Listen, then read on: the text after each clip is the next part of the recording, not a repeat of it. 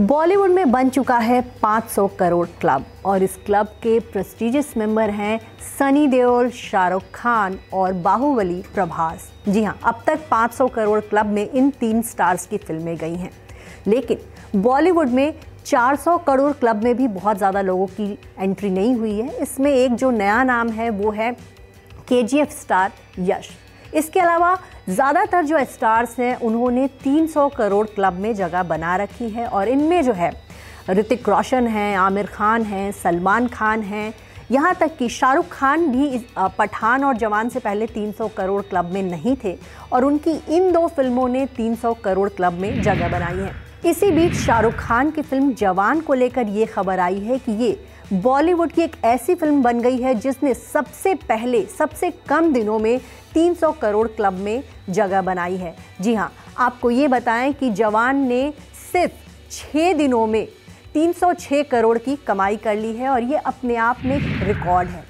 तो चलिए बॉलीवुड की उन फिल्मों की बात करते हैं जिन्होंने सबसे पहले 300 करोड़ क्लब में एंट्री मारी और वो कौन कौन से स्टार्स हैं जो 300 करोड़ क्लब के मेंबर्स हैं।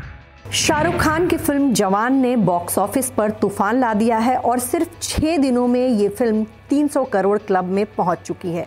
वहीं वर्ल्ड वाइड इस फिल्म का कलेक्शन 621 करोड़ है, जबकि इंडियन बॉक्स ऑफिस पर 306.58 करोड़ इस फिल्म ने कमाई कर ली है और ये बन चुकी है ऑल टाइम ब्लॉकबस्टर फिल्म। इस क्लब में दूसरे नंबर पर भी शाहरुख खान ही है। उनकी फिल्म पठान ने सिर्फ 7 दिनों में 300 करोड़ क्लब में जगह बनाई थी और इसने 7 दिनों में 318 करोड़ कमाए थे। जी हाँ, और इसके बाद इस फिल्म ने वर्ल्ड वाइड 1055 करोड़ की कमाई की, जबकि इंडियन बॉक्स ऑफिस पर हिंदी में बात करें तो इस फिल्म ने 524 करोड़ तक की कमाई की है। शाहरुख खान की फिल्म पठान भी ऑल टाइम ब्लॉकबस्टर फिल्म है। अब बात करते हैं सनी देओल की। फास्टेस्ट 300 करोड़ क्लब में एंट्री लेने में इनकी फिल्म तीसरे नंबर पर है। जी हाँ, गदर 2 ने 8वें दिन में 300 करोड़ क्लब में एंट्री मारी थी और इस फिल्म ने कमाए थे 304 करोड़। वहीं इस फिल्म का वर्ल्ड वाइड कलेक्शन है 674 करोड़ रुपए, जबकि इंडियन बॉक्स ऑफिस पर इस फिल्म ने 516 करोड़ की कमाई कर ली है और ये बन चुकी है ऑल टाइम ब्लॉकबस्टर।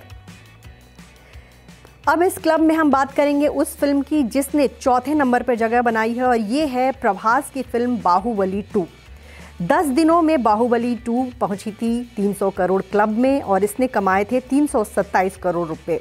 वहीं इस फिल्म का वर्ल्ड वाइड कलेक्शन है 1788 करोड़ रुपए, जबकि इंडियन बॉक्स ऑफिस पर हिंदी में इस फिल्म ने 510 करोड़ से ज़्यादा की कमाई की। ये भी एक ऑल टाइम ब्लॉकबस्टर फिल्म है।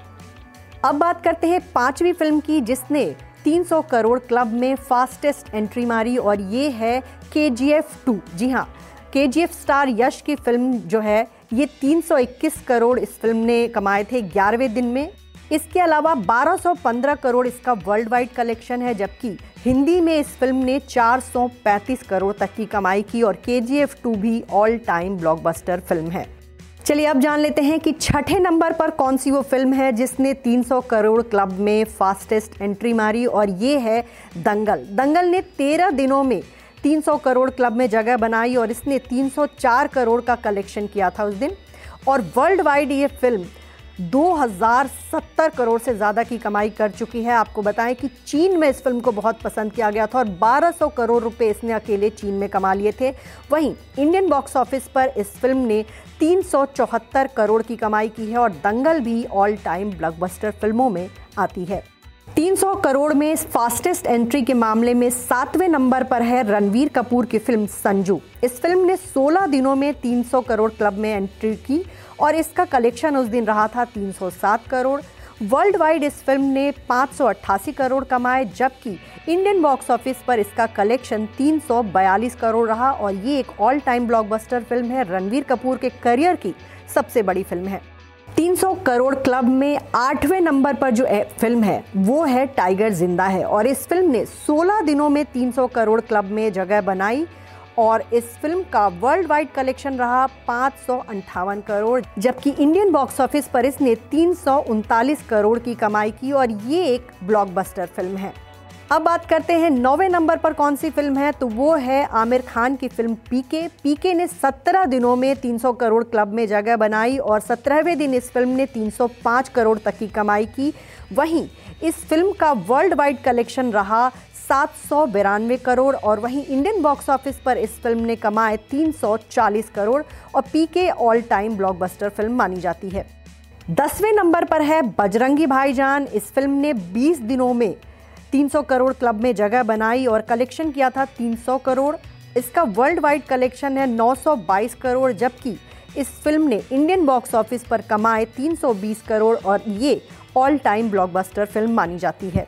11वें नंबर पर है इस क्लब में ऋतिक रोशन की फिल्म वॉर। इस फिल्म ने 30 दिनों में 300 करोड़ क्लब में जगह बनाई। वॉर 2 का वर्ल्ड वाइड कलेक्शन है 471 करोड़, जबकि इस फिल्म ने इंडियन बॉक्स ऑफिस पर 303 करोड़ की कमाई की और ये एक ब्लॉकबस्टर फिल्म है। अब बात कर लेते हैं एक और फिल्म की और वो है सुल्तान, जिसने 35वें दिन पर 300 करोड़ क्लब में जगह बनाई। सुल्तान का वर्ल्ड वाइड कलेक्शन रहा 627 करोड़, जबकि इंडियन बॉक्स ऑफिस पर इसने 300 करोड़ की कमाई की और ये एक ब्लॉकबस्टर फिल्म रही।